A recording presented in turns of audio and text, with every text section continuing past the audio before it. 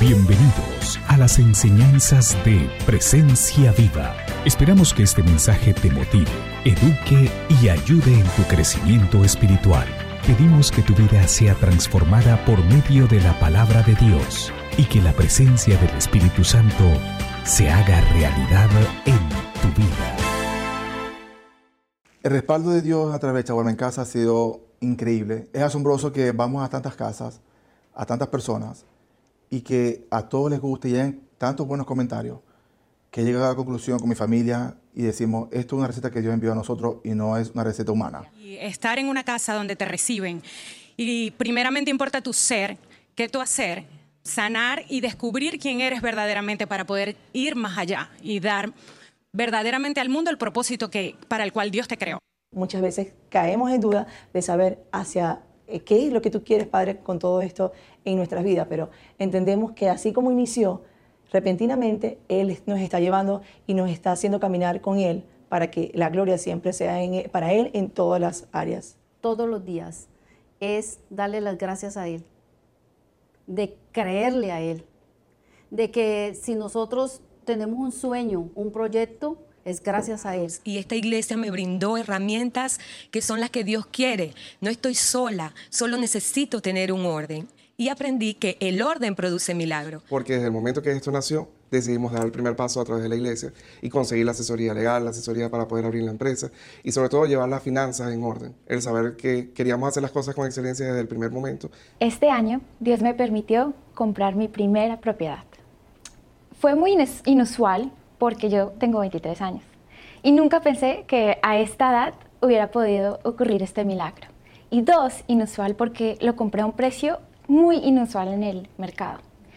En este proceso he aprendido dos cosas. La primera es el orden. Dios me rodeó de consejeros, de pastores, de personas y principios que hemos aprendido en esta casa. El diezmo, la ofrenda, las primicias. Y yo decidí obedecer. Yo puse todas mis finanzas en orden. Pero la segunda parte, que es aún más importante, es tener el corazón de un niño. Un niño cree sin medidas todo lo que su padre le dice.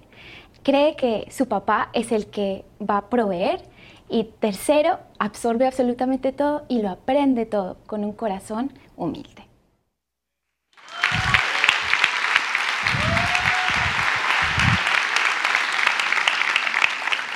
Muy buenas tardes. ¿Cómo se encuentran? Bien. ¿Cuántos están felices de estar en la casa de Dios una vez más? Acompáñenme a darle un aplauso fuerte a nuestro Dios. Él es bueno y saludamos también a las personas que se encuentran en el internet. Les bendecimos y pedimos que Dios esté haciendo cosas hermosas también en su vida. Recuerden, por favor, próximo sábado, 1 de octubre, Detox Financiero. Todo esto que hemos venido tratando de compartir simplemente tiene como propósito que establezcas el orden y puedas ver la manifestación de la bendición de Dios en tu vida en el área financiera. Así que sé que va a ser bastante importante y quiero pedirles si me acompaña por un momento. Quisiera orar por nuestro estado y por las islas en el Caribe. Seguramente han visto, ha venido moviéndose la trayectoria de esta tormenta, pero pidámosle a Dios de su protección. ¿Le parece? ¿Por qué no se pone en pie por un momento, por favor? Padre, te damos gracias en este día porque entendemos, Señor, que absolutamente todo está bajo tu dominio, absolutamente todo está bajo tu control, Señor. Y queremos pedirte de tu protección, Señor, sobre nuestro estado y aún sobre todo país y sobre todo estado donde pueda venir esta tormenta, Señor. Dale sabiduría a las autoridades y dale la diligencia, Señor, y que sean prestos absolutamente todos los ciudadanos que pueden estar afectados, Señor. Sabemos que aún no es claro el desarrollo, Señor, el lugar hacia donde va, pero pedimos que tu protección, Señor, esté sobre nosotros, Señor. Guárdanos, por favor, acompáñanos, cúbrenos, Señor, y de nuevo protege a cada persona que pueda estar afectada a través de este proceso, Señor. Oramos en el nombre de Jesús. Amén y amén. Tome asiento, por favor. Y si quiere dar un aplauso, no se quede con él en la mitad, si quiere. Dele un aplauso a nuestro Dios porque Él es bueno y Él es fiel. Muy bien, estamos llegando al final de esta serie, Una vida de bendición. Han sido muchos los testimonios que hemos escuchado en este proceso de lo que Dios ha hecho, y yo le pido a Dios que haya sido de beneficio también para usted. Si usted está llegando en este día, le explico, nosotros hemos tomado decisiones, como Luciana en determinado momento lo decía, de obedecer a Dios. Y una de estas instrucciones que Dios nos dio en el inicio de Presencia Viva, pues era el hecho de no estar recogiendo diezmos ni ofrendas, ni pidiendo contribuciones en nuestras reuniones. Debido a eso, algunas personas cuando vienen por primera vez, al final se acercan los líderes y dicen, se les olvidó pedir la ofrenda. Y el punto es que Dios nos habló que no lo hiciéramos y que nos enfocáramos en el discipulado, y sobre todas las cosas que le enseñáramos a las personas a establecer el orden, establecer planes financieros y salir de deudas. Y esta ha sido una realidad para muchas personas. En este transcurrir de la serie yo me ponía a hablar con mi esposa, me reunía, me encontraba con personas, recibía algunos mensajes a través de las redes sociales diciéndome gracias por todo lo que ha sucedido. Nosotros estábamos con tarjetas de crédito, teníamos estas deudas, y hoy nuestra situación es totalmente diferente. Así que esa verdaderamente es la motivación que nosotros tenemos. Siempre va a haber personas que se molestan cuando en la iglesia se predica de finanzas. Hay algo que es bien curioso y de manera particular respecto al tema del diezmo. Yo no me he encontrado con absolutamente nadie que me diga que el diezmo no es bíblico porque quiera dar más. Ríase, que era un chiste. Usualmente la gente que tiene problema con el diezmo es porque quiere dar menos. No sé si me hago entender. Y a esas personas quiero decirle algo. La Biblia dice, y yo estoy de acuerdo con eso. Algún día, déjeme contarle una historia. Algún día estoy en Chile y viene una persona y me dice, una pregunta, ¿usted está de acuerdo con el diezmo? ¿Verdad que el diezmo ya no es válido? Yo le digo, no, yo no estoy de acuerdo con el diezmo, yo ya no lo practico. Ah, yo sabía. Y le digo, la Biblia dice que estamos en un mejor pacto con unas mejores promesas, así que el diezmo es lo mínimo que yo le doy a Dios. Y el tipo se puso como triste y me dice, bueno, muy amable, gracias, y se fue. Y viene el pastor y me dice, ¿le puedo hacer una pregunta? Y le digo, claro que sí. La persona que se acercó y le hice una pregunta de casualidad, ¿tenía que ver algo con dinero? Y le digo, sí, tenía que ver con dinero. Y me dice, ¿sabe qué es lo que sucede? Que acaba de vender una isla y está lidiando con el tema del dar el diezmo a la casa de Dios. Y como dicen en Colombia, hay un versículo clave que dice, fue por lana y salió. Ese versículo sí se lo sabe, ¿verdad? Mire. Ese versículo usted se lo sabe. Así que el punto cuál es, cada 3 años aproximadamente hacemos una serie de finanzas desde el púlpito los domingos, pero siempre estamos acompañando a las personas para establecer el orden y que salgan de deudas, que sepa cómo negociar con los acreedores, que sepa cómo en determinado momento usted puede hacer transferencias de balances, todo legal. Tratamos de evitar al máximo que las personas realmente en estos 20 y tantos años que llevo aconsejando financieramente, solo ha existido un par de casos en los que le he dicho a 2 personas, usted tiene que hacer una bancarrota, no hay ninguna otra manera. Pero son 2 de miles literalmente. Y hay tantas preguntas que queremos ayudar a resolverle, porque sobre todas las cosas no deseamos que usted se convierta en una estadística más. Si por alguna razón usted no pudo venir la semana pasada, le recomiendo bastante esa enseñanza. El orden produce milagros, creo que fue bastante importante. Y sobre todo, lo que les quiero decir es manos a la obra. Yo quiero pedirle a Dios que en este día, a través de esta enseñanza, usted pueda recibir aún mayor esperanza, pueda recibir aún mayor, que sus sueños, déjeme ponerlo de esta manera, que sus sueños vuelvan a vivir. Con esto, ¿qué le quiero decir? Yo no soy el tipo de predicador que viene a darle falsas promesas, no soy el tipo de persona que simplemente viene a motivarlo y a decirle que usted es un campeón y que puede hacerlo mejor.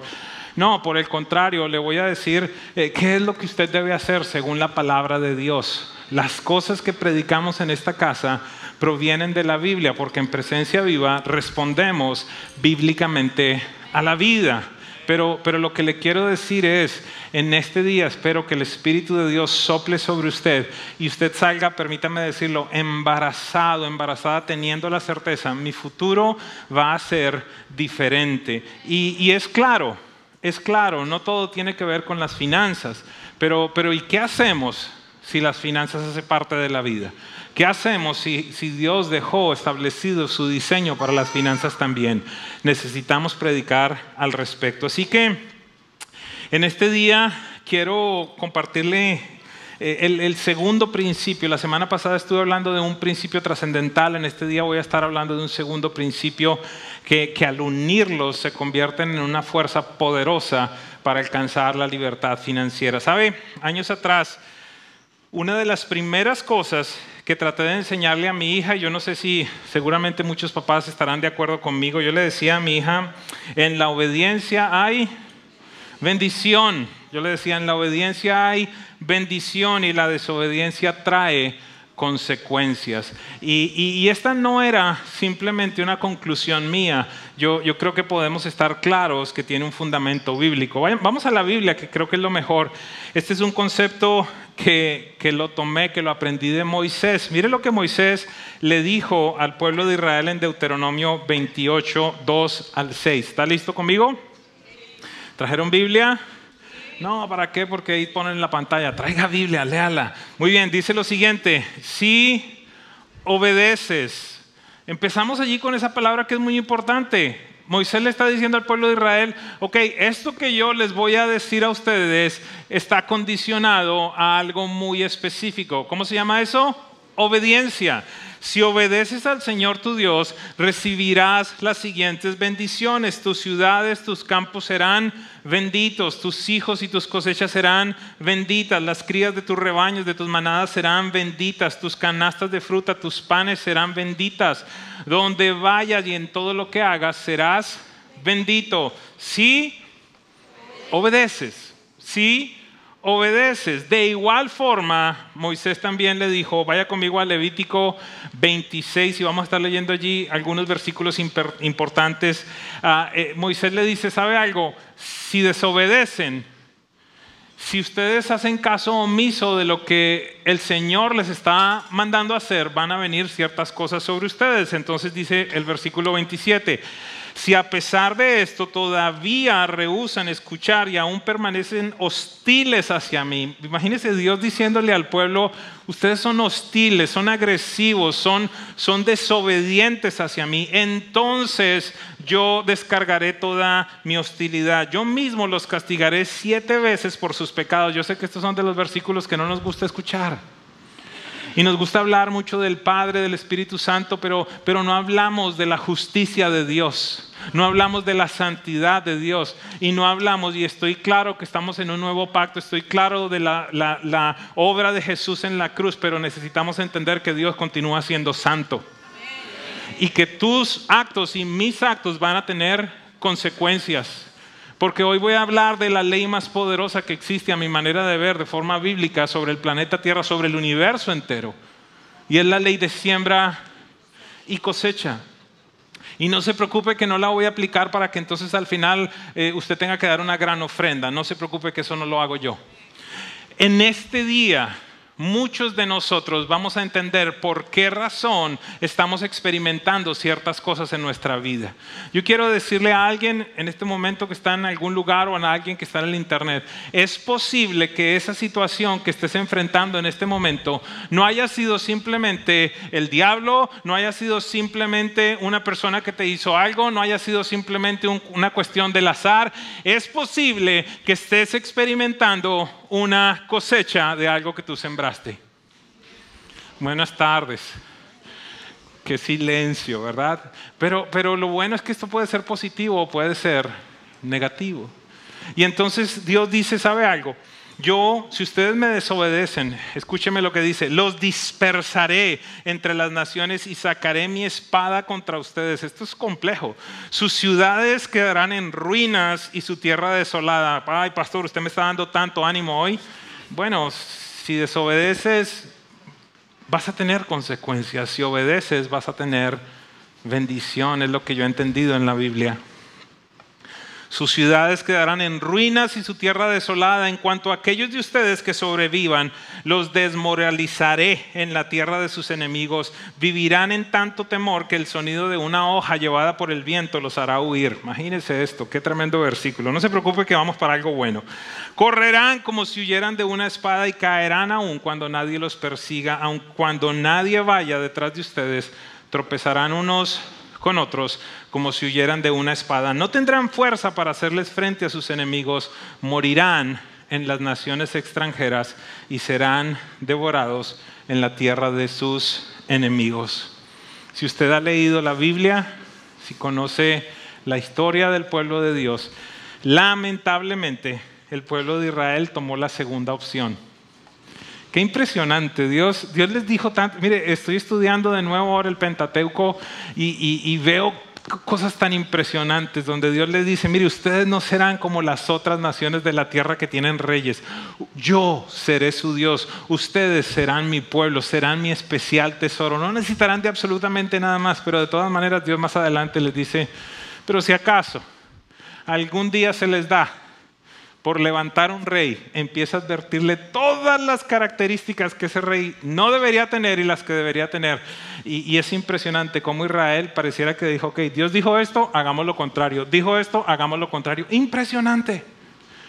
Un nivel de desobediencia tan grande que muchas veces yo creo que algunos de nosotros nos podemos identificar.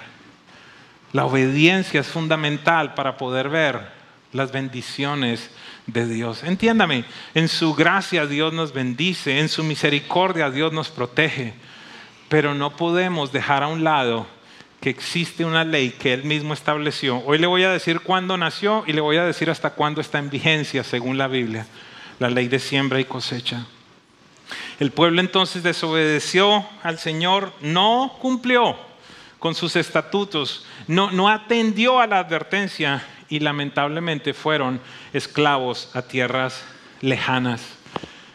Fueron desterrados. Esta mañana, entre nosotros, quizás a través del internet esta tarde, hay personas que están sufriendo situaciones difíciles a nivel financiero y quisiera proponerle lo siguiente. Yo creo que es por dos causas. Número uno, porque no conocen lo que Dios ordena sobre la administración financiera. Y de esto hemos venido hablando, de establecer el orden, de tener un presupuesto, de cumplir con tus compromisos, de no excederte en los gastos. Hemos venido hablando de todo eso y vamos a hablar de eso en detalle el próximo sábado.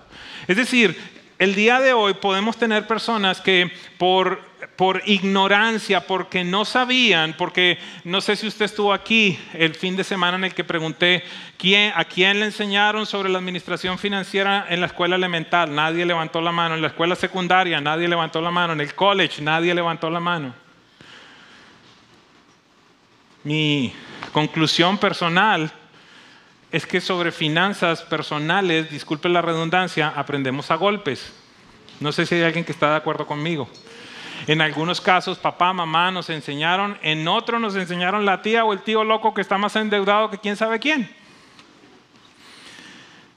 Por eso tenemos que regresar a la palabra de Dios. La palabra de Dios es la fuente de la sabiduría, es la fuente del consejo. Y ahí debería haber existido una respuesta de parte de la iglesia. Vamos de nuevo, lo tratamos. La palabra de Dios es la fuente de sabiduría, la palabra de Dios es la fuente de consejo. Mire, déjeme volver a repetir ciertas cosas. Hay una estadística que me impresionó de Barna que hizo en los cristianos latinos de los Estados Unidos. Del 100% de los creyentes que les preguntaron si ellos pensaban que en la Biblia había algún tipo de consejo para administrar las finanzas, el 8% dijo que sí. ¿Eso sabe qué es? Analfabetismo bíblico. La Biblia está completa, repleta de consejos de administración. Y aún triste un poco más cuando le preguntan, ¿usted piensa que en la iglesia encuentra algún tipo de consejo sobre la administración financiera? Ahí no fue el 8%, sino que bajó al 4% que dijo, yo creo que en la iglesia me pueden dar algún consejo. Y hoy lo repito una vez más, he pedido perdón donde quiera que voy. Esta mañana, si usted necesita escucharlo de parte de mí, le vuelvo a pedir perdón. ¿Por qué pedirle perdón? Porque sí, la iglesia tradicional solo se ha dedicado a decirle a usted qué tiene que hacer con el 10% de su dinero y no le ha dicho qué tiene que hacer con el 100%. Pero la Biblia nos enseña qué hacer.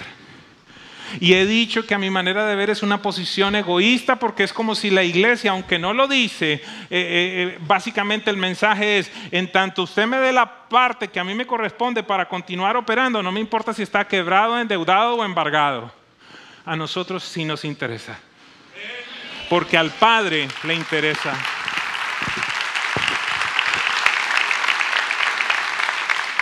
Así que el primer grupo de personas básicamente puede estar sufriendo estas consecuencias por ignorancia. Sin embargo, hay otras personas que posiblemente, aunque conocían los principios, simplemente los desobedecían. Entonces es factible que estén enfrentando situaciones como la que enfrentó el pueblo de Israel por indiferencia. Diga conmigo, indiferencia e ignorancia. Lo interesante, creo yo, si hemos podido hacer algo de manera adecuada, es que ya no necesitas ser ni ignorante y ya va a ser tu decisión si continúas siendo indiferente. Hemos tratado de compartirte, hay recursos, hay ayuda, no estás solo. Este es el octavo mensaje, la octava predicación al respecto y yo de nuevo creo que el Señor nos ha hablado de una manera especial. Les hablé la semana pasada entonces sobre el orden. El orden produce milagros. Vimos cómo, les comenté en mi experiencia personal, las finanzas de la gran mayoría de los hijos de Dios están en la misma condición que la tierra en Génesis capítulo 1. Entonces las finanzas están desordenadas y la cuenta del banco vacía. Dígale al del lado, no están hablando de mí. Pero y si estoy hablando de usted, dígalo por fe por lo menos. Diga, no están hablando de mí. Dios mío, esto va a cambiar. La respuesta de Dios fue establecer el orden. Ante el desorden, Dios estableció el orden. Separó la luz de las tinieblas, separó lo seco de lo húmedo. Y a aquello que Dios ordenó le habló. Y entonces ese elemento generó la vida, la multiplicación, los peces, los árboles, la multiplicación se generó allí. Hablamos de cómo Jesús hizo exactamente lo mismo. Estableció el orden antes de generar la multiplicación de los peces y de los panes. El orden es la herramienta más importante que vamos a encontrar en el ámbito financiero. En lo natural, en lo que puede uno medir de alguna manera específica, el orden es la herramienta más importante. La segunda parte, voy a estar hablando el día de hoy, en lo espiritual, es la ley de siembra y cosecha. Permíteme mostrarte una imagen para que podamos ver de una mejor forma. A ver si la tenemos allí. Si ven tan bonita la imagen, ¿verdad? Un futuro de bendición. Muy bien. Vamos a imaginarnos la imagen, ¿está bien? ¿Alguien ha ido en una canoa en algún momento? Ahí está, gracias. ¿Alguien ha ido en alguna canoa alguna vez? ¿Y alguien ha remado con un solo remo, perdón la redundancia, en una canoa? Si alguien lo ha hecho, dígame qué pasa cuando usted está remando solo con un remo. Muy bien, perfecto. Lo que ellos dijeron es, si estás con un solo remo, lo que va a pasar es que vas a empezar a dar círculos, no vas a avanzar para ningún lado. Dicen, ay, yo no sabía. Por eso es que cuando tienen un solo remo, ¿qué hacen? Para un lado, para el otro. Porque si no, no se avanza. Quiero proponerle lo siguiente. Para alcanzar la libertad financiera, para poder vivir ese futuro de bendición en el ámbito de las finanzas, usted va a necesitar dos remos. El primer remo se llama orden, el segundo remo se llama siembra y cosecha. Así usted va a poder avanzar. Entonces, mire, el universo entero está gobernado por leyes físicas. Escúcheme con atención, esta es la introducción, no nos vamos a demorar en la prédica de hoy, estoy tratando de poner el fundamento.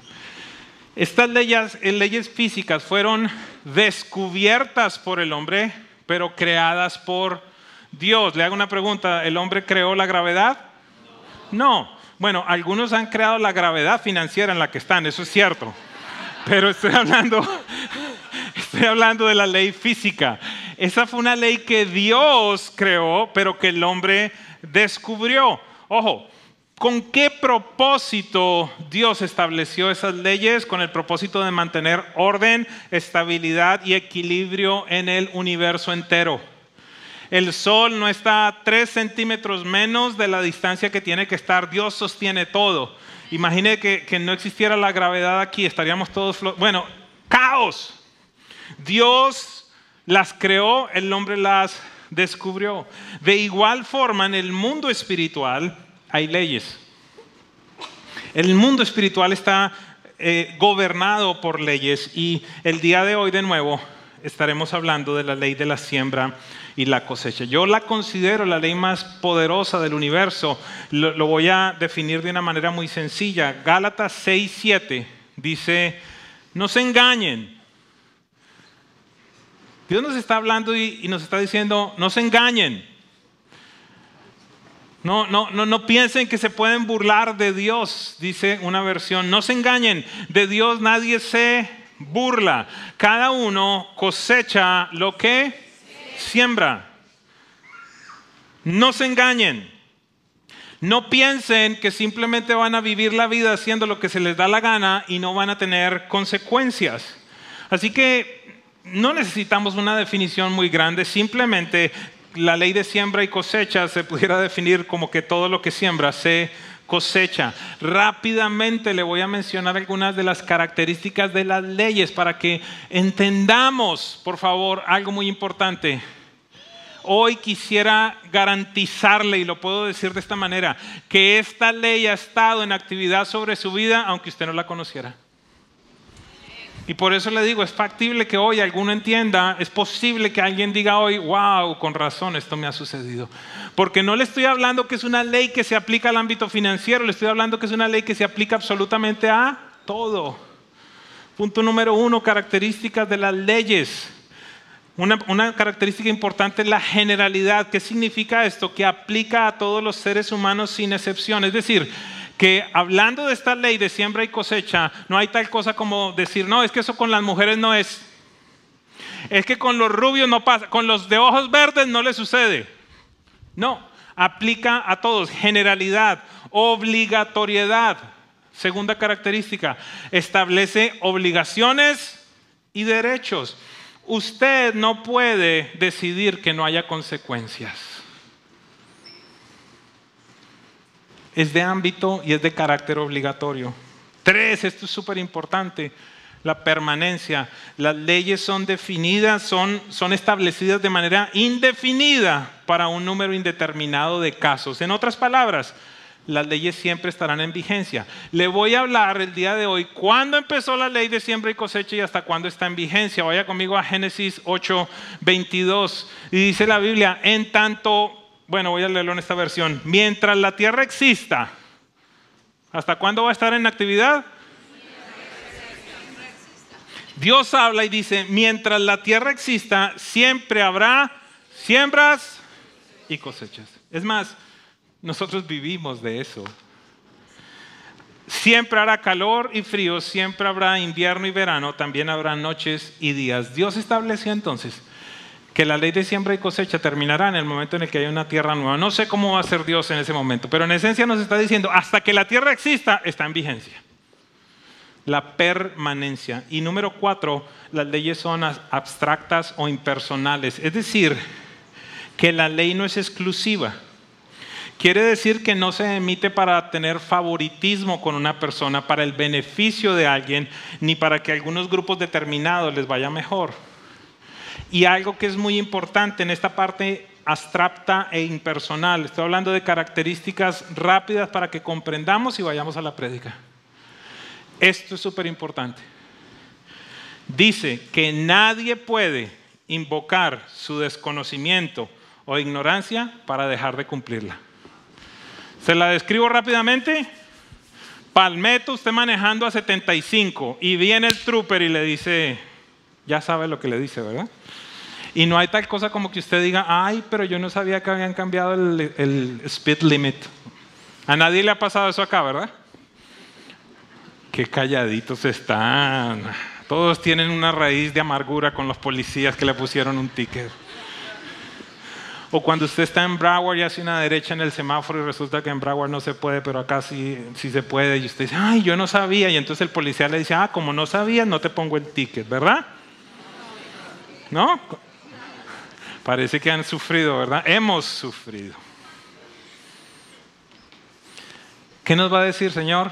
No me importa que no sepa. Aquí tiene $178. Y uno ahí dice, aleluya, Padre, yo te alabo. Los romanos decían, ignorantia juris non excusat. Imagínate, ya hablo latino, yo no sé qué sea esto. ¿Qué significa eso? La ignorancia de la ley no sirve de excusa. ¿Estamos claros? En esencia, ¿qué les traté de decir en estos 3 minutos? Está sobre todas las personas. Está siempre en actividad. Y usted no puede decir que no la conoce para que no le aplique en su vida. Vamos a la prédica del día de hoy. 4 puntos sencillos, rápidos, pero muy poderosos, considero yo. ¿Cuáles son los principios que gobiernan la ley de siembra y cosecha? Y necesito nuevamente reiterarle, es factible que usted esté viviendo cosechas de cosas que hizo en el pasado. Número 1. Principio número 1. El resultado de la operación de la ley de siembra y cosecha es multiplicativo. ¿Qué quiere decir eso? Que uno siembra una semilla, pero como cosecha no tiene otra semilla. ¿Me siguen? Uno siembra una semilla y como resultado va a tener una planta que tiene muchos frutos con muchas semillas dentro de esos frutos. Si hablamos, por ejemplo, de las naranjas. Se lo pudiera decir de esta manera. Usted puede saber cuántas semillas tiene en su mano, pero no cuántos árboles hay en esas semillas. El resultado es exponencial. Yo no he conocido ningún agricultor que diga, es que estoy sembrando aquí una papa para tener una papa de cosecha.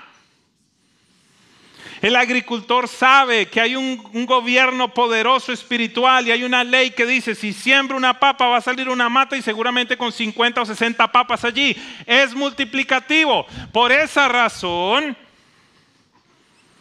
tú siembras chisme. Qué inteligente, Y como resultado no tienes chisme.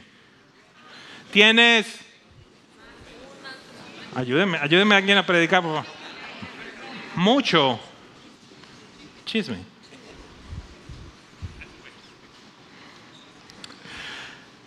Oseas 8:7 dice algo precioso porque acá lo podemos entender. Dice, ustedes sembraron vientos y van a cosechar tempestades. Y preciso estamos en el huracán. Diga conmigo, multiplicativo. Siempre la cosecha va a ser más grande que la semilla. Número 2. Si ven, vamos rápido. Número 2. La ley de siembra y cosecha tiene un orden lógico. El proceso es sencillo. Primero hay que sembrar para después cosechar. ¿Usted qué pensaría si en determinado momento sale manejando por Crum Avenue, llega por allá a Homestead y usted se encuentra con un sembrador bien espiritual, un agricultor, pero el tipo bien espiritual? La finca se llama El Edén. Sí, ya usted sabe, ya usted sabe este tipo. Y los caminos se llaman Ebenezer y por allí, todo bien espiritual. Y usted de pronto va y entra allí y usted encuentra al hombre. Y yo declaro que aquí va a haber una cosecha poderosa y grandiosa. Y la lluvia de Dios viene y está, recibimos hoy, ¿verdad? Declarando. Y entonces pasa una semana y el tipo está igual allí. Y usted vuelve a los 15 días y sigue y usted no ve que sale nada. Y usted se arrima y le dice, oiga, amigo, ¿cómo le va? Bien, es que veo que usted lleva como 4 semanas ahí declarando, orando, reprendiendo, bendiciendo la tierra. Cuénteme una cosa, ¿qué semilla puso? No, nada. Mire ustedes cómo se ríen. Pero el problema es que hay gente que está pidiendo una cosecha financiera y no ha sembrado.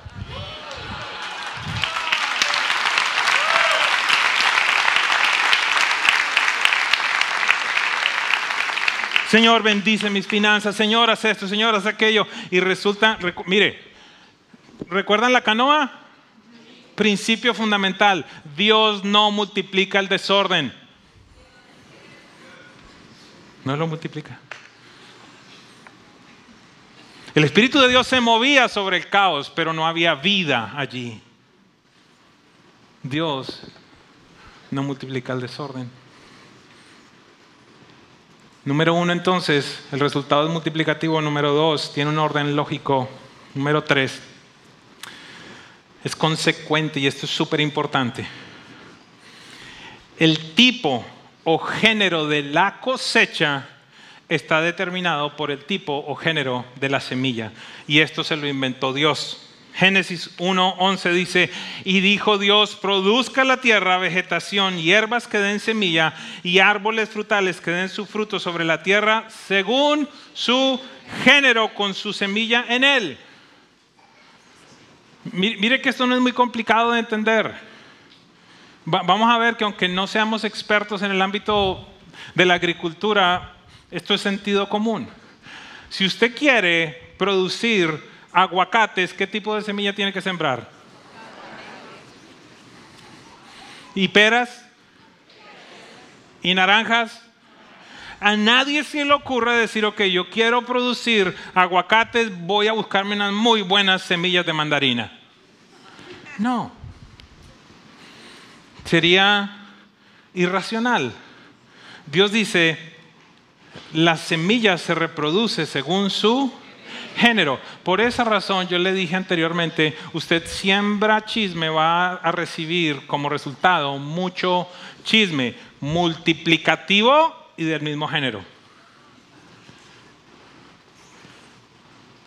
¿Me estoy comunicando?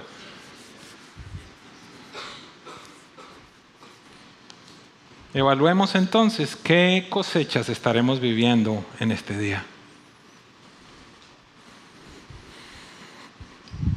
Es que no entiendo mis hijos por qué me deshonran. ¿Cómo te comportabas tú con tus papás? ¿Alguien me sigue esta mañana, esta tarde? Pero es que yo solo fui una salidita y a mí mire lo que me está pasando. Se reproduce según su género multiplicativo.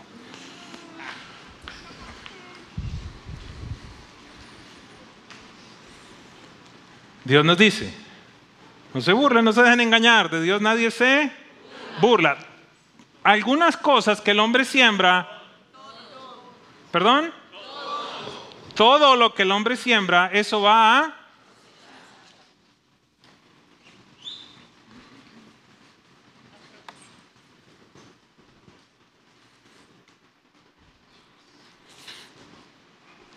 Tres puntos súper sencillos y ya terminamos la prédica. Espero que hayamos aprendido algo hoy.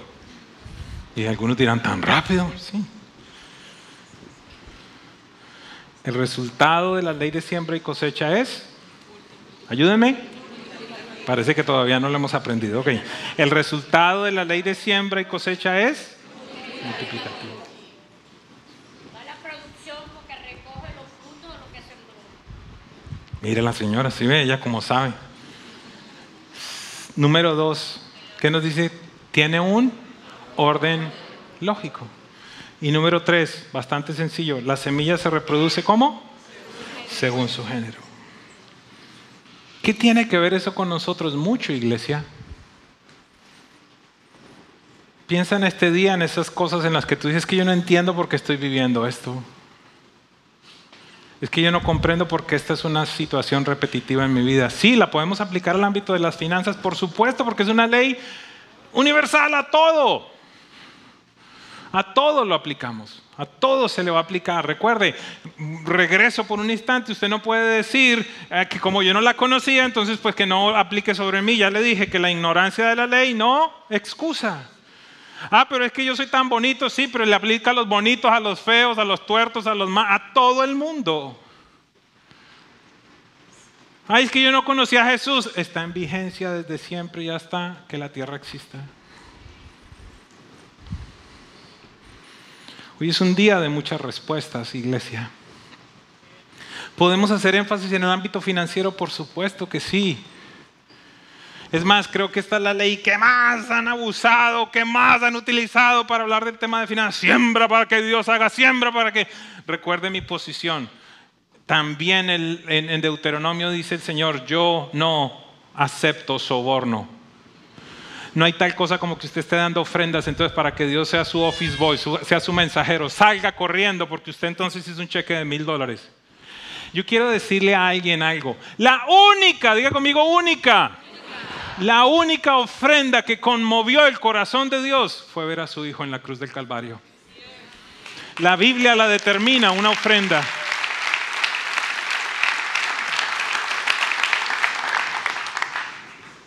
Ofrenda fragante, dice la Biblia, delante del Padre.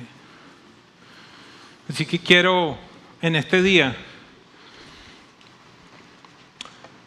terminar esta serie con dos cosas. En un momento le voy a compartir cuál es el error más común que cometen los hijos de Dios en la administración de las finanzas. Esto lo he visto de manera repetitiva. Y desde allí yo le pedí al Señor un ejemplo. Dios me dio un ejemplo. Y por esa razón es que esta semana, creo la semana pasada en Instagram me decía alguien, por acá todavía nos acordamos, sabemos que usted es el pastor del aguacate. Ya le voy a explicar. ¿Cuál es el error más común que cometen los hijos de Dios en la administración financiera? Usualmente pido en los países donde voy un aguacate bien bonito, de manera especial. Colombia tiene unos aguacates grandísimos, pero hoy se pasaron acá la gente de producción, me trajeron el aguacate más grande que encontraron. Me trajeron tremendo aguacate. Muy bien. Mire ese aguacate. Mire, tiene cremallera el aguacate, ahí ya está. Muy bien. ¿Estamos listos para aprender el error más común? Ayúdeme con su imaginación por un momento. Vamos a pretender que el aguacate representa su ingreso mensual o su ingreso semanal. ¿Está bien? ¿Qué representa el aguacate? Mi ingreso. Eso representa el aguacate. Entonces, 2 Corintios 9:10, estamos aprendiendo ¿qué? El error más común que las personas cometen en el ámbito financiero. 2 Corintios 9:10 dice, pues es Dios quien provee la semilla al agricultor y luego el pan para comer. De la misma manera, Él proveerá y aumentará los recursos de ustedes y luego producirá una gran cosecha de generosidad en ustedes. Diga conmigo pan. Diga conmigo semilla. Este verso y la Biblia entera nos dice, Dios nos provee pan para nuestro alimento y semilla para sembrar. Dentro de nuestro ingreso, ¿qué representa el aguacate? El ingreso. Vienen esos dos componentes de Dios.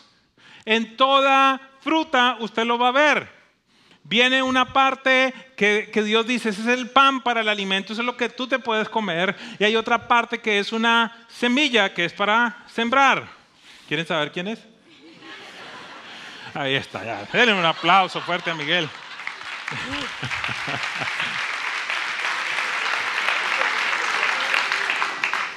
Un aguacate con gafas, no te había visto que tenías gafas, no había visto las gafas, muévete un poquito para acá. Ojo, ¿qué dice el versículo? Dios, el que provee semilla al agricultor y pan para su alimento, les proveerá, les multiplicará sus cosechas. ¿Cuál es el error más común que cometen la gran mayoría de los hijos de Dios? No saben identificar qué parte de su ingreso es semilla y qué parte es pan para comer. ¿Alguien me sigue? Sí. La partecita amarilla, ¿qué se hace con la partecita amarilla? ¿Y con la partecita café? Se siembra. Entonces, por esa razón, es que a veces uno le pregunta a la gente, mira, ¿y cómo están tus finanzas? Y yo le contesto, bien, gracias a Dios, todo muy bien. ¿Qué te pasa? No, un poquito de molestia en la garganta. ¿Cómo no? Si se come la semilla, se traga la semilla entera. ¿Todo bien? Todo bien, todo. Yo no sé si aquí me pasará, solo me ha pasado en un país, pero ¿hay alguien que coma pepa de aguacate acá? Una señora un día me dice, uy, es rica. Y yo, ¿esta señora dónde salió?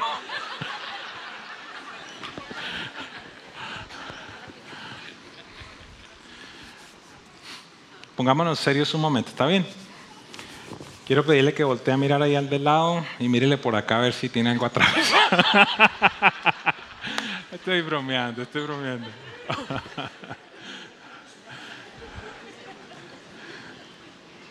Amados, en esta casa no tenemos preferencia si das o no das. Hasta este momento, a tus hijos en PV Kids, a ninguno de ellos se le ha dicho, tu papi no diezma, para ti no hay galletas hoy. A ninguno, nunca. O alguna vez han ido a los baños y dice, baño de los que dan y baño de los que no dan. El que no dan sin agua y sin papel higiénico. ¡No! No hay una sección en el auditorio donde no haya aire acondicionado para los que no dan. ¡No!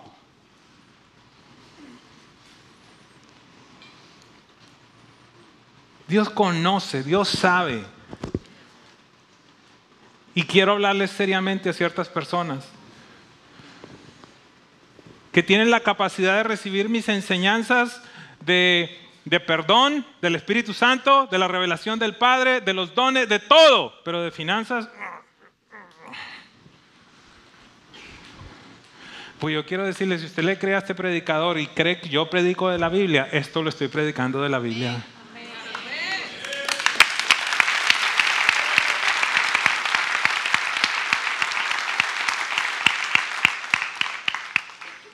Yo no tengo que andar defendiendo absolutamente nada. Me preocupa la condición de tu corazón. Quiero ir más allá. ¿Sabe qué? A mí me dice, es que los pastores se roban los diezmos. No hay manera de que se los roben. Bíblicamente, vienen a la casa de Dios. Que los administren mal es otra cosa y hay muchos que lo hacen. ¿En dónde están sus finanzas? Mire.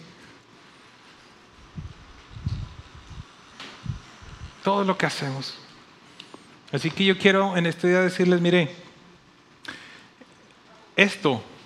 toda esta serie, el único propósito que tiene, delante de Dios se los digo, es que interrumpan la ruina, la deuda, la escasez que ha visitado las familias y las generaciones en los tiempos anteriores. Salomón nos da un recuento perfecto. Dice, el hombre de bien deja herencia a los hijos de sus hijos. ¿Cuál es la realidad, amados? Que si nos ponemos a hablar del corazón, muchas personas en este lugar no estarían cumpliendo con ese parámetro. Estarían dejando deudas, estarían dejando problemas, pero lo que más me preocupa, estarían dejando un ejemplo que se va a perpetuar y que simplemente tus hijos van a ser los que tienen que enfrentar los gigantes que tú no derrotaste en tu tiempo en la tierra. El pueblo de Israel desobedeció. Tenemos libros en la Biblia que nos hablan de lo que pasaron. Esclavizados, bajo un reino, bajo otro reino. Sus hijos siendo castrados. Sus posesiones totalmente robadas. El templo de Dios destruido. Y el libro de Jeremías es un libro en el que de manera especial Dios le da al pueblo de Israel y nos da a nosotros un testimonio de las consecuencias de la desobediencia. Y yo lo he dicho de manera jocosa muchas veces, si usted está triste o deprimido, no se ponga a hacer devocionales con Jeremías, se va a deprimir más. Porque es un libro, bueno, lo llaman el profeta llorón, imagínese. Y pareciera que el libro va en un proceso de más tristeza, de más caos, y como que el clímax está en el capítulo 29, donde está un libro oscuro, un libro triste, en medio de situaciones difíciles, donde se están levantando falsos profetas a decirle al pueblo de Israel, ya casi se van a ir del destierro, ya se va a terminar todo esto. Y Dios envía a su profeta y le dice, hey, ¿saben algo?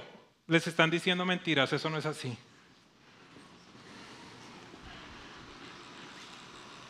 Quédense aquí. Y una de las cosas que les dice impresionante, les dice, asegúrense de que ustedes trabajen por la prosperidad de la ciudad donde yo los he puesto, porque de la prosperidad de la ciudad depende su prosperidad.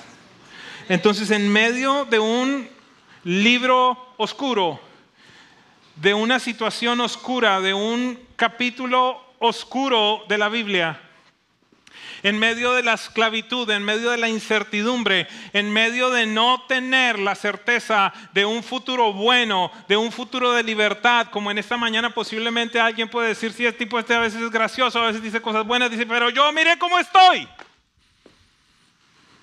¿De qué me arregla eso si tengo un hueco en el presupuesto? ¿De qué me arregla eso? Usted no es el que tiene 7 tarjetas. Yo lo entiendo, estuve allí, desde el principio se lo dije. La semana pasada les dije, mi predicación no es porque tengo un doctorado en finanzas, no lo tengo. Mi predicación financiera no tiene que ver con todo lo que yo he estudiado, todos los títulos, tiene que ver con todas las metidas de pata que hice. Tuve que ver con el arrepentimiento que tuve que vivir. Cuando pequeño yo les dije, seguramente no recuerdo si lo dije, cuando pequeño yo escuchaba cosas en la iglesia como que si eres rico no eres espiritual, tienes que ser pobre para agradarle a Dios. Después el movimiento este de reclámalo, tócalo, confiesa. Después todo este proceso del evangelio de la prosperidad, hasta que llegó un momento en el que yo tuve que ir delante de Dios, estando aquí en los Estados Unidos, con una hipoteca 30 años, con $23,500 de deuda de tarjeta de crédito, pagando $1,500 al mes en carros, sin saber para dónde iba, llegar delante de Dios a decirle, enséñame qué es lo que tú quieres con todo esto, porque ya no sé si tengo que ser rico, pobre, tocarlo, ¿qué hago?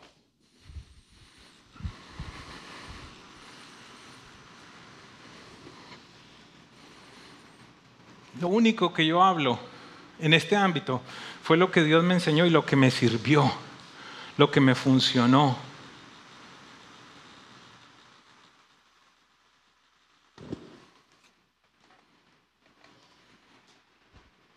Sobre todas las cosas quiero, si de algo sirven mis dolores, mis errores, los dolores de mi esposa,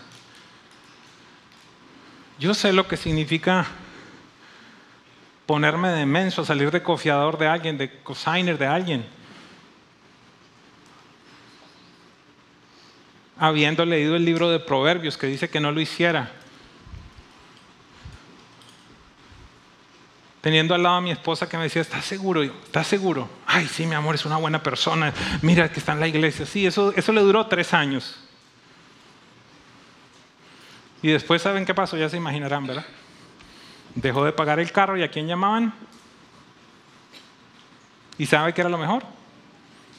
Mi mujer diciéndome, no, ella nunca me dijo eso. Mire, ¿sí ve cómo son ustedes? Mi esposa nunca me sacó en cara. Mi esposa me dijo, de esta salimos juntos los dos, mal pensados. Gracias, amigo.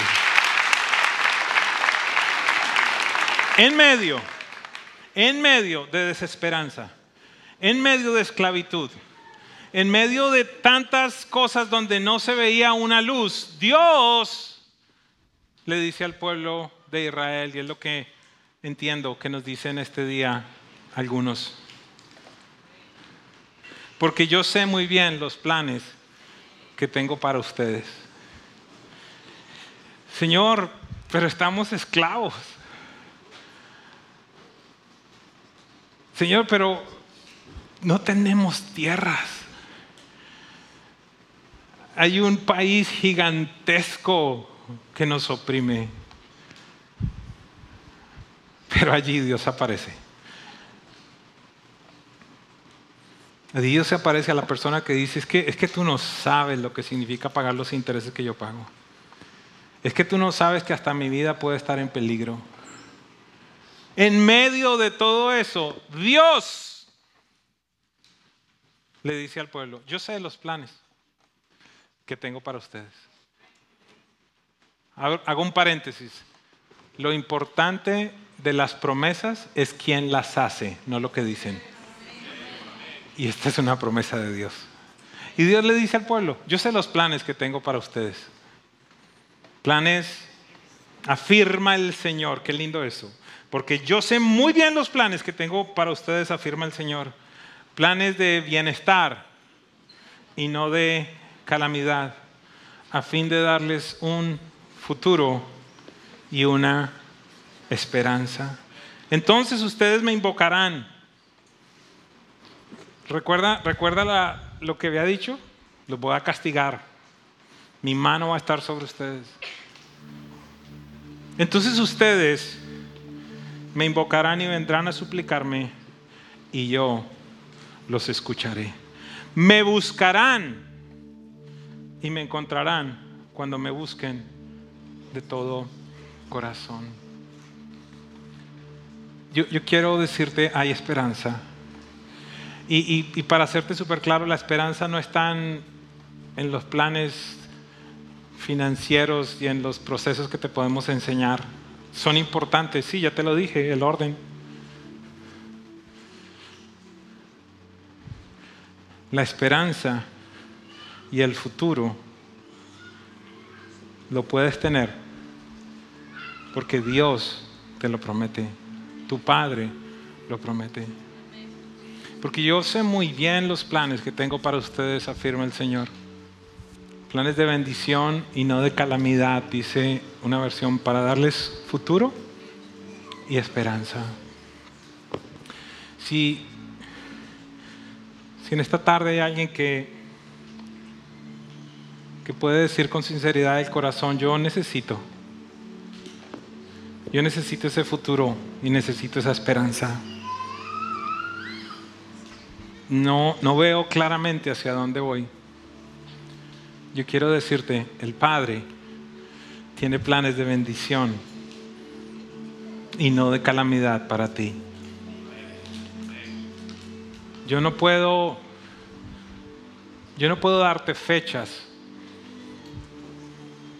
Yo no puedo decirte en 18 meses, en 24 meses vas a salir. No lo sé, todo depende de tu compromiso, de lo que tú quieras hacer, de tu disposición.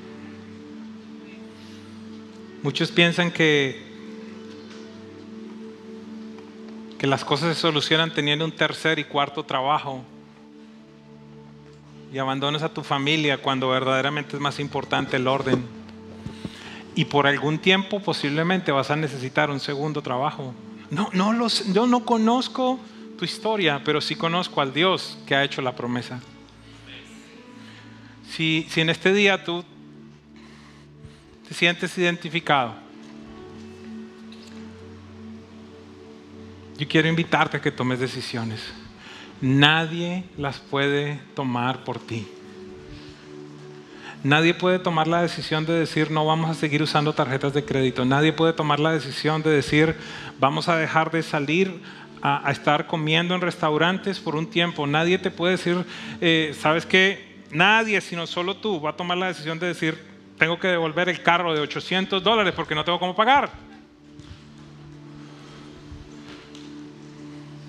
Nadie. Jesús lo dijo, nadie me quita mi vida, yo de mí mismo la pongo. Nadie te va a obligar a ti a hacer nada que tú mismo no quieras tomar la decisión de hacer. ¿Qué te está diciendo el Espíritu Santo? ¿Hacia dónde te está llevando el Espíritu de Dios? Si eres cabeza de familia, por favor, piensa por un momento en tus hijos. Piensa por un momento qué va a pasar más adelante. Pero sobre todo piensa qué modelo les estás dando. ¿Qué es lo que ellos están aprendiendo de ti? Hay esperanza. Hay esperanza. Señor del cielo, cierra tus ojos por un momento, por favor. Señor de los cielos, yo quiero darte gracias en este día. por lo que tú estás haciendo en medio de nosotros.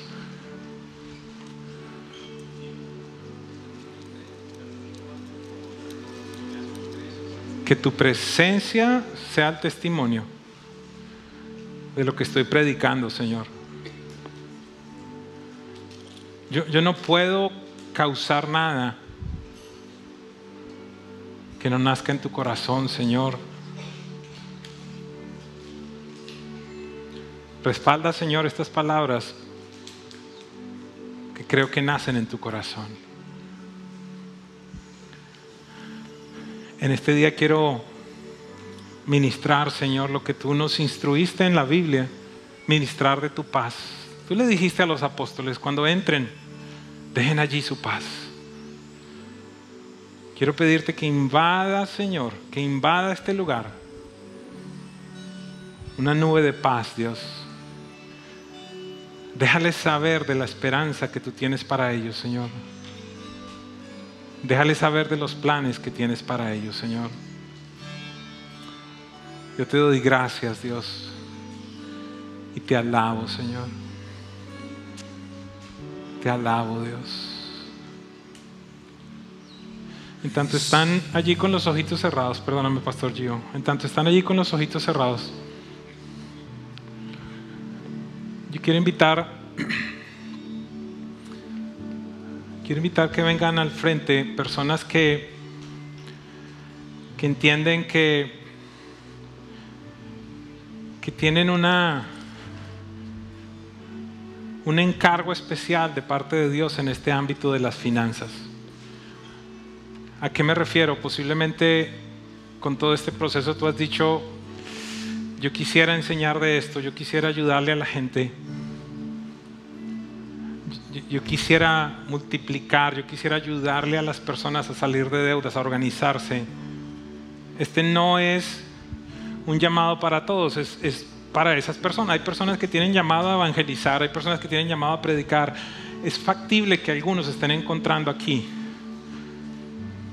una asignación de Dios. Dios no quiere a su iglesia en deuda. Si tú haces parte de esas personas, quiero pedirte que pases acá al frente. Yo quiero orar por ti en este día en ese respecto. Sé que no son todos, evidentemente, es un puñado de personas que Dios quiere usar en esa área.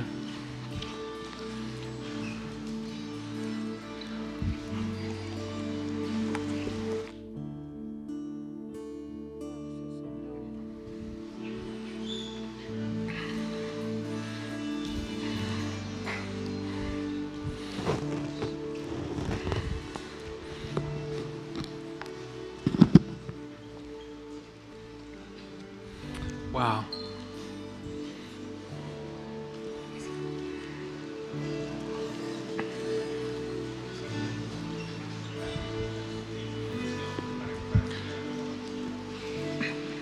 Jesús dijo algo muy especial.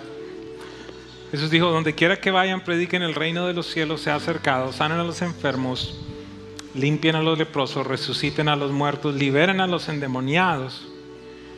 Y a continuación él dijo, ustedes recibieron de gracia, den de gracia.